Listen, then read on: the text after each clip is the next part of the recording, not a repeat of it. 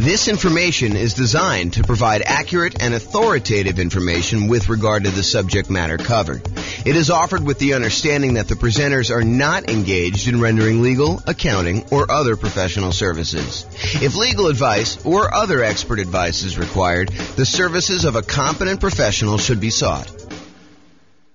Welcome to the Hialeah Real Estate Investing and Real Estate Financial Planning Podcast. Learn all about investing in real estate in Hialeah, Florida with a combination of real estate financial planning and modeling with numbers specific to Hialeah, plus syndicated, more generalized recordings of live and pre-recorded real estate investing classes. Not all of them specific to Hialeah. Be sure to stay tuned after the podcast for a message from our sponsors.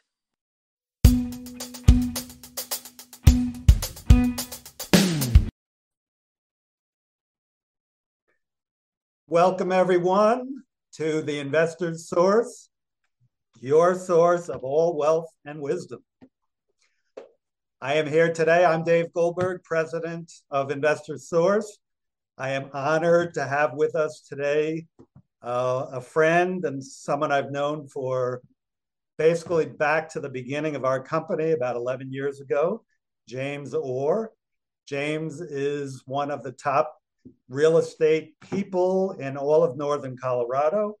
He's been a broker for Your Castle Real Estate for many, many years, focusing now on real estate education and real estate financial advising, which is a cool thing I haven't heard of much. So welcome, James, and I want to give you a little opportunity to introduce yourself. Tell us a little bit more about your background and what you've been doing these days. Thanks, Dave. I appreciate it. I'm James Orr. I took sabbatical probably about a year and a half ago now. Did sort of like a test retirement from real estate brokerage, and it turned into more of a full-time retirement sort of thing. But in my spare time, I'm working on our software that does financial modeling of real estate investments for like mom and pop landlords primarily. Like, how long will it take you to acquire the number of rentals you want, and how risky is the strategy you're considering versus another strategy. And so in my spare time, in my quasi-retirement, that's more of what I've been doing lately. So yeah, thanks for having me on. Oh, great to have you on. And I listened to one of your most recent seminars, podcasts, and just a wealth of information about different ways to invest in real estate, especially with changing market conditions. And I've always been impressed by your mastery of some of the creative ways to purchase real estate and your real strength and analysis of deals and of portfolios. Really good stuff to have when you're an investor, to really know what you're doing and know all the numbers. So James, again, welcome. I think what's on the mind of most investors these days is the tumultuous market conditions that we're experiencing now and the changes, particularly in interest rates. We got inflation, we got a stock market that is plunging, if you will, just never know what it's going to do. And investors are really not used to that for the past 14 years or so. We've had kind of tailwinds behind us. Conditions have been great. That's made our lending much easier, but now things have changed. So just want to see from your perspective as just someone in the know about how some of these things affect market conditions, what do you think is this going to mean for the real estate market? What's it meaning right now? And what do you see coming at us in the next year or two? Wow, where do I begin with that? How can I even start to do that? So the first thing I'll start with, I was thinking about this a little bit when you asked me to kind of be on and do the call. And so I went back and I did some research, and it turns out it was a good idea to do this research. So I went back and I looked through the 30-year mortgage interest rates going all the way back to 1970. And I wanted to find out, how crazy is it that we're seeing, at the time of this recording, probably around 7% interest rates, give or take a little bit if you're doing owner, occupied, or investor. And I wanted to know, is this like really extreme, or is this like a still relatively low sort of interest rate? And so I went back and I looked, and what I did is I did a percentage of the time every month that was above this 7% threshold. And Dave, I just guess how much percentage wise over the last 50 years, I think it's 52 years or so now, how many over the last 52 years, what percentage of the time were we above 7% as an interest rate? Do you have a guess? I've kind of listened to what you've been speaking about and doing some of my own research. I'm gonna guess 73% of the time, James. No, it's not quite that high. It's 58% of the time. Wow. Which is still, I think, a lot higher than most folks would imagine. They think, oh my gosh, we've been seeing 2%, 3%, 4%, 5% for the last, as you said, 14 years or so. I don't know if it's been quite that long. I think when I looked at my numbers, I guess it is 14 years. 2004, I think, is the last time approximately when we were at 7%. Of course, I'm doing this without charts in front of me. I should have had those up. But if you think about that, the last time we were at 7% was like 2004 or so. So these interest rates have been really, really low. It's been abnormally low. And so we've been having this, I don't know, almost like opposite of a perfect storm, a perfectly beautiful day, where property prices have been going up, rents have been going up, interest rates have been going down. So even though property prices were going up, interest rates were going down, which meant for a while, properties were still on sale, even though the prices were higher than they were before. If you kind of think about what your monthly payment would be when you're buying the property, it's actually less than if you had bought the property the year before, right, which is crazy to think about. Right. And that's not normal, right? So I think now we're getting back to a more normal type of market, which I know people don't want to hear because they're like, oh, but when I was doing all my planning, I was thinking, oh, I'm going to buy a property this year and I'll save up enough so I'll be able to buy a property a year or 2 or 3 from now, and I'll be able to get this same 3 or 4% interest rate. And so when I do my out in the hot tub math of will I be able to retire by buying these rental properties here, I've been using 4% or 5% or wherever the number has been, and that turns out to not have been a good assumption. And I think right now we're seeing a market where demand is still really strong. The number of properties for sale is down, so we're seeing like a lowering of inventory. But there's enough demand in the market where we're still having buyers. It's not like it's gone away. And I think maybe the Fed will continue to raise rates in order to get this inflation out of control, under control. But it hasn't stopped everything completely. It's definitely slowed it down. It's not like it was. But the last, at least from the pandemic, and even before then, that is not normal. Like if you're trying to look at year-over-year numbers, a year-over-year comparison of, how much inventory we had compared to a year ago, a year ago from now, or what interest rates were or anything like that, you should just throw all that away, because you're looking at all-time extremes on many fronts. All-time extremes for days on market, all-time extremes for low interest rates. And so you can't compare now to then and say, oh my gosh, the world is coming to an end because days on market is increased by 30%. Well, it increased by 30% from like 25 days, which 25 days is crazy. I mean, a more normal market is like, I don't know, 3 months to 6 months for a property to sell. So 90 days to 180 days. Right. So to think that, going from 25 days, now it's increased to, I'm looking at a chart. I happen to have this one up because it's just down there. I'm looking at this. We're probably at around 60 days or so for that. So even if it's doubled, that's still lower than normal. It's lower than what a typical market would say. So what was the question again, Dave? I'm like off on these tangents here, but I want to make sure I answer your question directly. No, that's a good, that's kind of a good recap of a historical perspective that a lot of us are just not looking at. We're so used to, in these last few years, as you say, very unusual low interest rates, that when these rates have gone up, we think it's the end of the world, but it's actually approaching more normalcy. Yes. So the question was, with that, what is happening in the market right now? Is that causing, is it the end of the world? Is the market plunging? Is real estate, we'll get into this later, but should we all be abandoning our portfolios now and saying this is not going to work anymore? What do you think in the market? I don't think it's the end of the world. What I'm seeing in the market is inventory is down. It's so the number of new listings is down, but we're not selling as many as quickly as we were before. So the inventory is actually increasing. And by the way, I think this is localized. So I'm talking primarily about Northern Colorado, although I think it does apply to a lot of other markets as well. But we're seeing overall fewer sellers wanting to sell. And I think that trend is going to continue. And here's why I think that trend is going to continue. If you think about all the sellers that bought properties and they locked in these ridiculously low, in retrospect, interest rates, I think the last interest rate I got was like 2.25 on a 30-year loan, which is insanely low. Now, the chance of me going out there and selling that property and losing my 2.25% interest rate is almost zero. It would take some type of extreme motivation for me to want to get rid of that interest rate, because it's almost like free money, right? If inflation is normally, I don't know, 2 to 3%, and your interest rate is 2.25, your actual interest rate is lower than what inflation is. So that's just crazy to think about. So you have all these folks that got, 2, 3, 4% interest rates, and now interest rates are at 7. So there's a significant financial penalty, a disincentive for them to go out and sell their property, go buy one that's presumably more expensive at a higher interest rate and take a double hit on that. So I think that's one of the reasons why we're seeing fewer sellers sell their properties on the market. We're seeing just a lack of new listings coming on.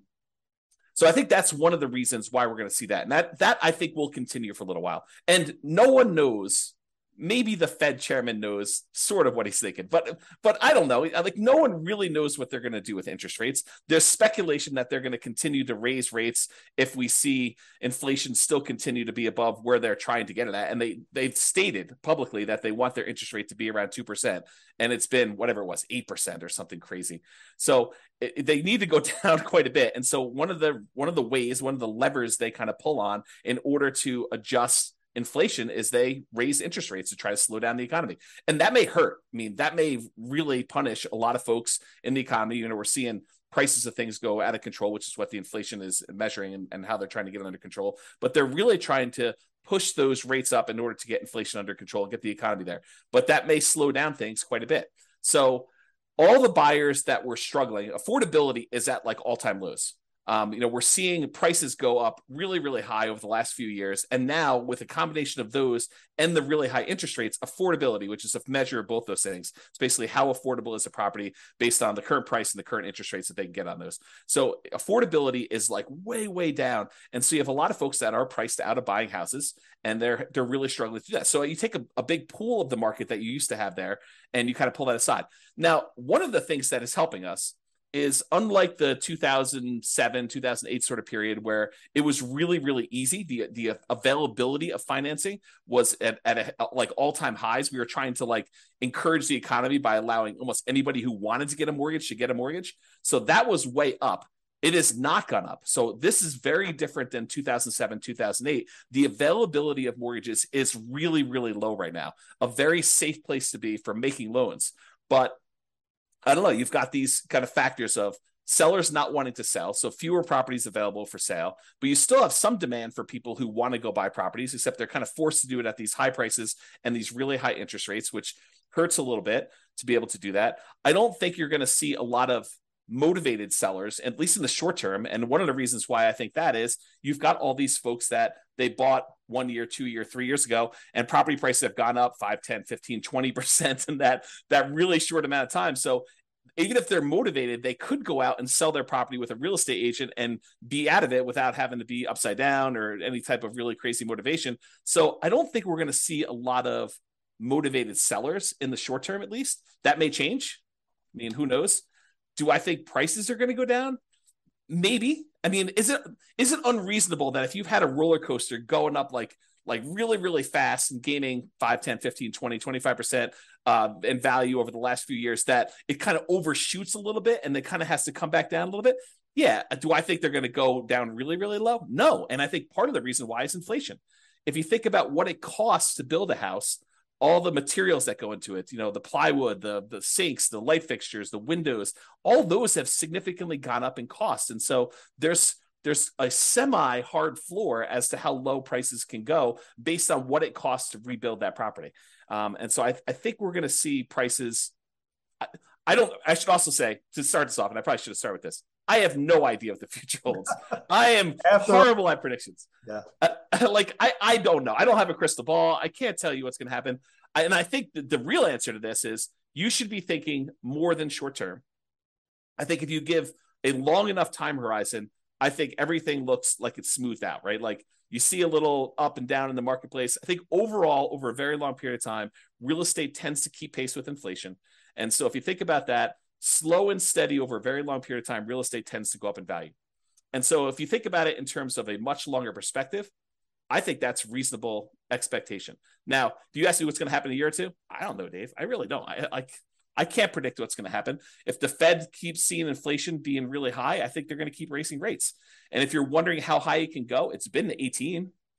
That was in the 80s, 40 years ago. Right. Doesn't seem unrealistic. Right. If they really need to get things under control for it to keep going up until we scream, okay, uncle, we're gonna stop inflating prices and have it be a little bit more normal. So yeah, very good. Yep, great points there. I think it's pretty well known that if the Fed keeps raising rates and keeps raising them, that is absolutely going to create a dip in prices because the affordability, as you talked about, just gets the affordability is so hard or so low that people just can't buy. And the only way they're going to buy is to buy at a lower price. Well, so I do want to comment on this. If you study history, you will learn what they did back in the 80s when we saw these 18% interest rates. Do you remember what they were doing back then, Dave?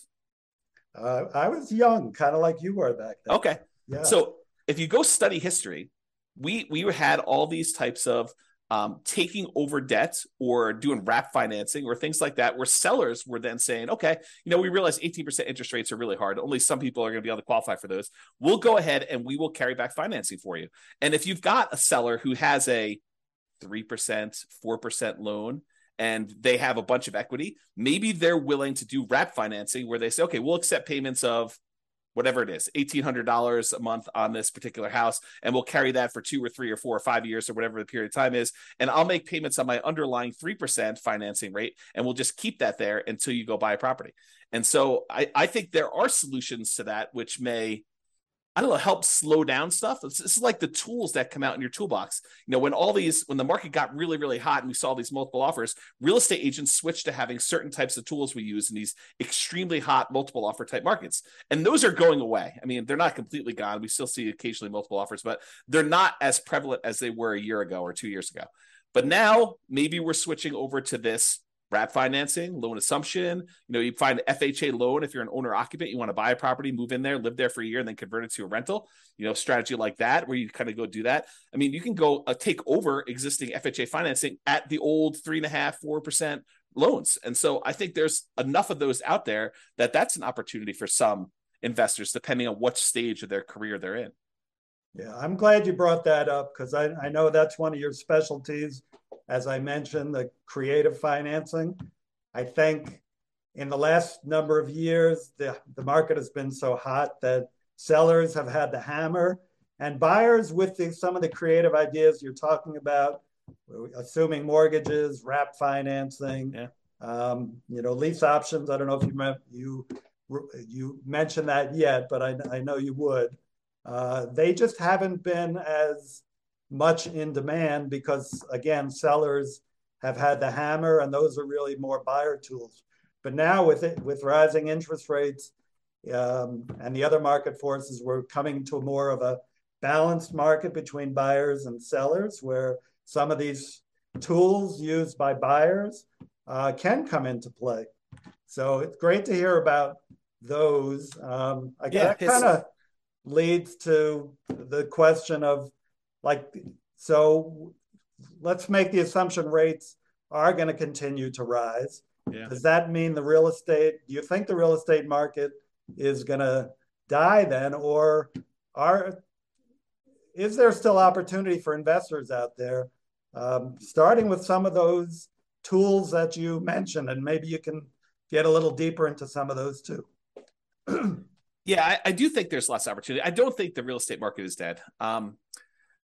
Historically, before the last really hot market, whatever that's been, depending on how you measure it. But historically, real estate investors have added liquidity to the marketplace.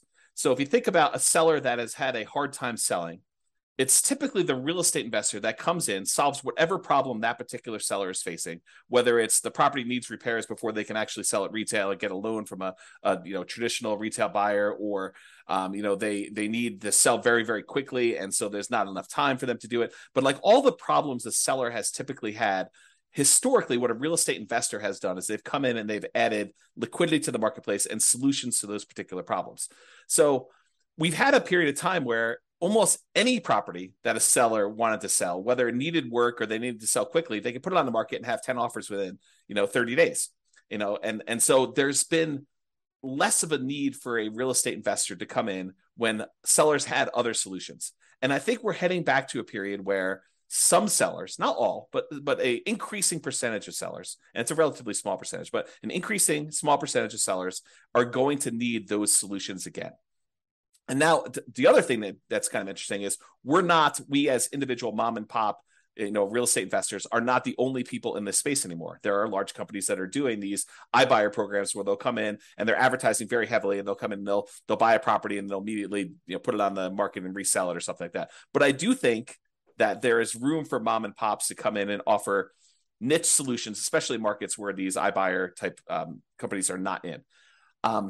So I think, yes, in the more traditional sense, all these creative solutions and trying to buy properties at a deep discount where they need to come in and do work and they have enough room in there to hold the property for 3 or 6 months or whatever it is in order to get the property sold, and opportunities to use money like yours in order to be able to go buy and fix and flip properties. I think those solutions are still available, and all the creative ones are available as well. And then I think the like meat of the market, because I think just looking at the numbers, there are more mom and pop landlords, people that are buying properties for long-term rental, than there are people doing fix and flips. I think the numbers are skewed more toward buy and hold. And you could correct me if I'm wrong on that, but that's my gut feeling in the marketplace. Is just number of transactions that happen based on one or another.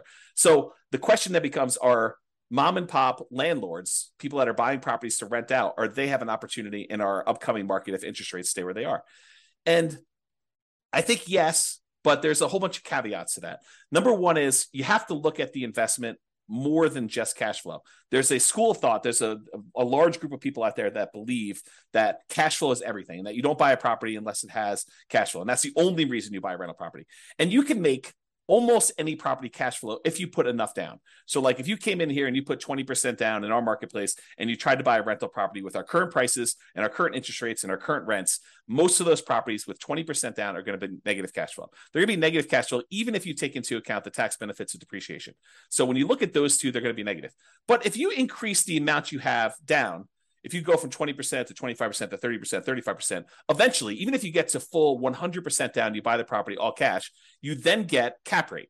Cap rate is the net operating income divided by the purchase price, which is the amount of cash on cash return you're getting on a property that's free and clear.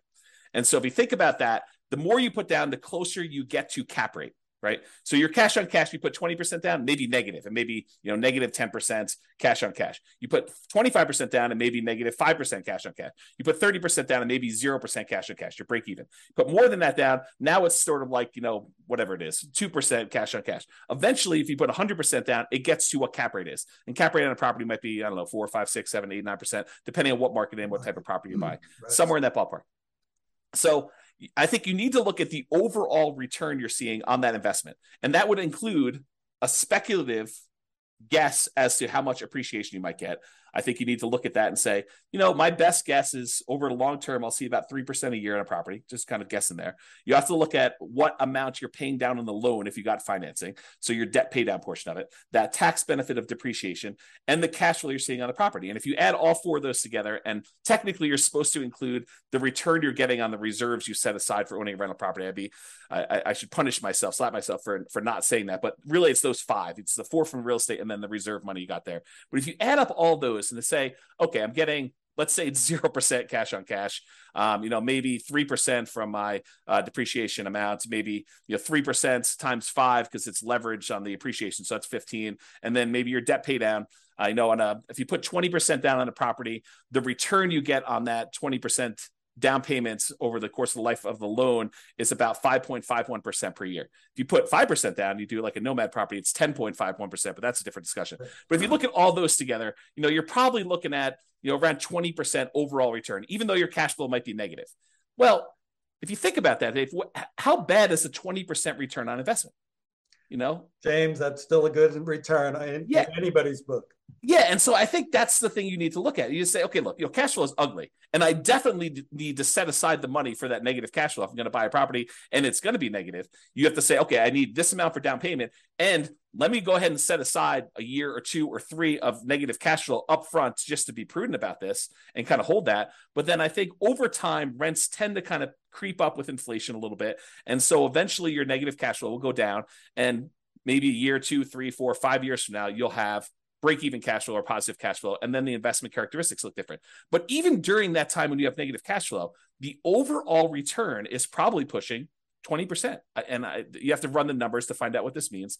But then you got to decide, okay, I've got this 20% down, 20% return type of investment I can make if I buy these rental properties. What else is out there that I can invest in? Well, I could do stocks, I could do crypto, I could invest in your fund, I could do all these different things in order to get a return on my money. Of those, and the risk measure of those, because each one has its own different risk characteristics. Investing in stocks is very different. Investing in bonds versus savings versus CDs versus your fund versus real estate. All of those have different just risk characteristics. And so you say, for the amount of risk I'm willing to take and the return I'm willing to get, which one of these makes sense? And I think for a lot of folks, real estate still makes really good sense to do over the long term. If you tell me I'm buying it and I'm getting out in 6 months, I don't know. I mean, unless you're going in there and adding value by doing some type of fix and flip, or you're adding some type of value to the property. If you're just doing it to speculate in the market, probably not, especially since the cost to get, especially out of the investment, tend to be pretty significant in real estate compared to other investments. But I think you look at that and you think, where else can I get this return? And is that a worthwhile risk to return kind of trade-off for me to make? And I think for a lot of folks, it is acceptable. Awesome. Of course, my fund is number one, but real estate is a close second. Actually, I've invested in both and done very well in both. Just want, I think just to kind of summarize what you said, and you gave us some great information there. It's just, it might be a tough time now to buying is a little bit, you're going to pay a little bit more, your cash flow may not be even positive in properties you're going to pick up. But historically, and as you said, historically, we're really not that much higher now with rates than we have been in the past. The greatest builder of wealth has always been real estate and should continue to be. You still got to buy very intelligently and hold for the long term, but real estate can still be a great investment over time. Dave, I want to add one more thing to this discussion if we can. So I did a podcast episode. It's probably like 2 weeks ago now. And one of the questions that came up was, with interest rates at 7% and having this negative cash flow with a reasonable 20% or so down payment, is it better for me to go ahead and save up money to buy properties free and clear, where I get rid of the kind of like the interest rate component of this, where I have negative cash flow, or it's ugly to have this negative cash flow on a property? And so I went and I did some analysis, and for just this one kind of sample case, it's a reasonable person saving 15% of their income. I figured out how long it would take them if they saved up 20% down. I did 15%, 20%, and 25% down. But for the 20% down number, I had them save up 20% down, buy a rental property, save up another 20% down, buy another rental property. And I figured out how long it would take them to be financially independent. Then I had the same exact person saving the same exact amount of money, buying the same exact property, but instead of putting 20% down, they saved up until they had to buy the property free and clear, where they didn't have any mortgage on it at all. And so the question I have for you is, how much longer did it take the person who is saving up to buy properties free and clear to be financially independent as the person who is putting 20% down and buying leverage rentals? What do you think the difference in time it took was? I'm going to guess 1 year, James. Oh, so you must have seen my presentation. I did. It's so surprising to people when I tell them. I was blown away by that. Right.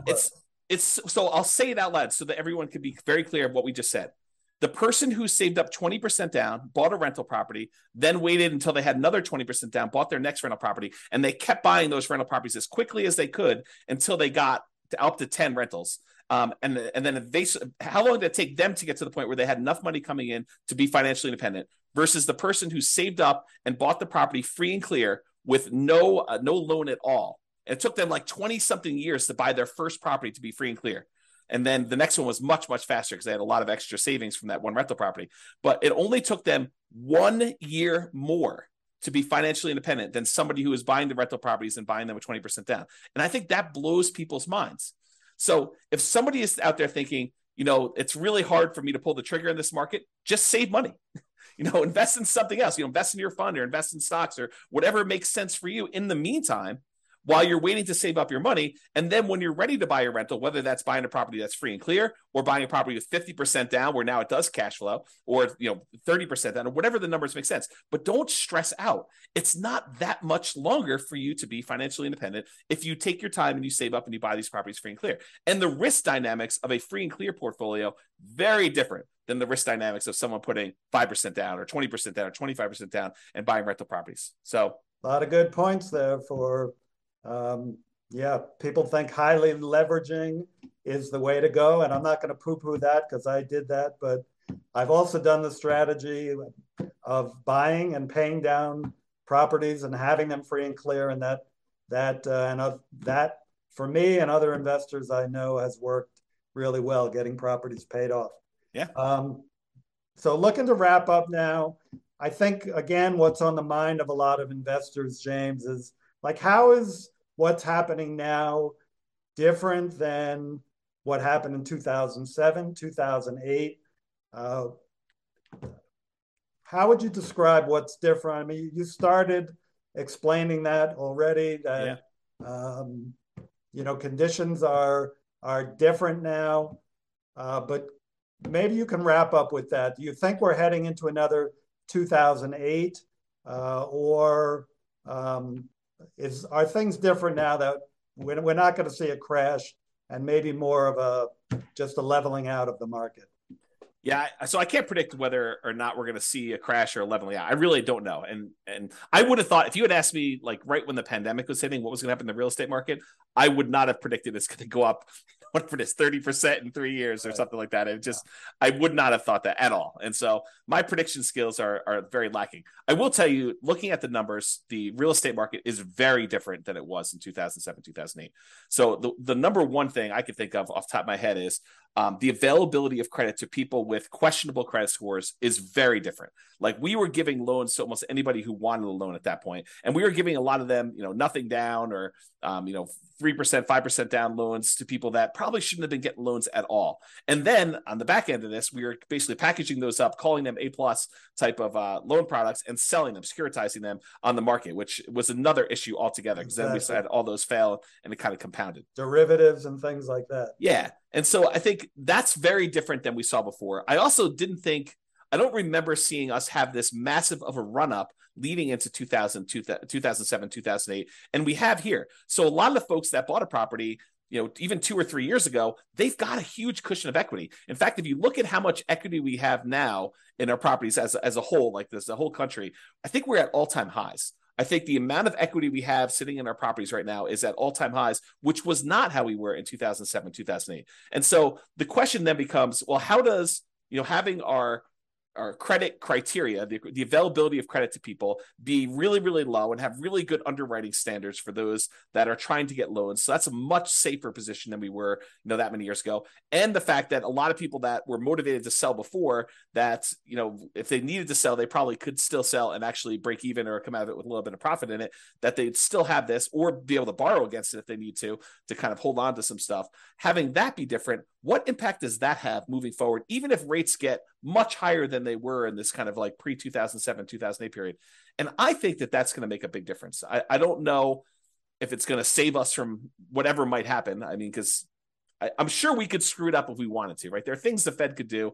There are things that we could do as a group to kind of make this go ugly. But I think overall, it's very different than it was in 2007, 2008. And my best guess is that even if we do see a softening or slowing down of appreciation rates or giving a little bit back, I don't think we're going to see a massive kind of decline in the market like we did then. But who knows? I really don't. Thank you. Yeah, just to add to that, from a lender point of view, as you said, the availability of credit is not as great. The underwriting standards, there are no doc loans. Maybe some are doing those, but those are not really part of the picture anymore. You've still got a housing shortage right now that really began back in 08 when people stopped building, and they've never really caught up. And you have, like in areas like Colorado, still high desirability, which is going to keep people coming and propping up those prices. And, as you said, people who have low interest rate mortgages and they're looking to sell, they're not going to drop their price too much and go into a higher rate mortgage for what they're going to potentially buy if they've got this 2 or 3% mortgage on a house that they're in right now. They'll probably drop a little bit, but be reluctant just to dump something and then get into a much higher interest rate mortgage. So great points, James. Hey, thank you so much for enlightening us.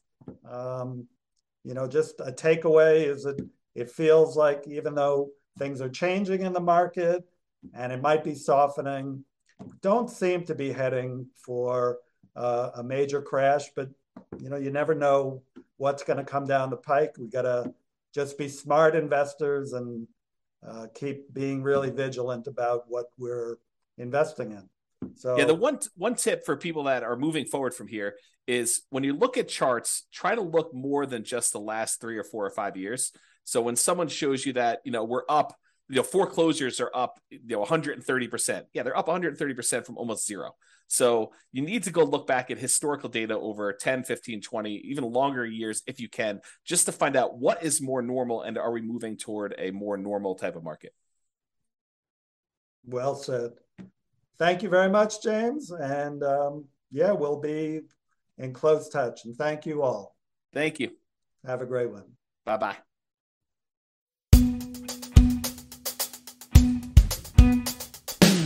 With home prices up, mortgage interest rates up, and rents up, but not quite enough to counteract the higher prices and interest rates, cash flow on rental properties in Hialeah is harder than ever. Book a call with the Real Estate Financial Planner to apply our proprietary 88 strategies to improve cash flow on your rentals. See the show notes for a link to schedule your call and improve your cash flow today. If you're a real estate agent, lender, or professional in Hialeah that wants to help our real estate investor listeners, consider reaching out to learn about collaboration opportunities with this podcast. We'd love to add more value to our listeners by having you assist our investors buy, sell, and finance their real estate investments. See the show notes to schedule a call to discuss collaboration opportunities.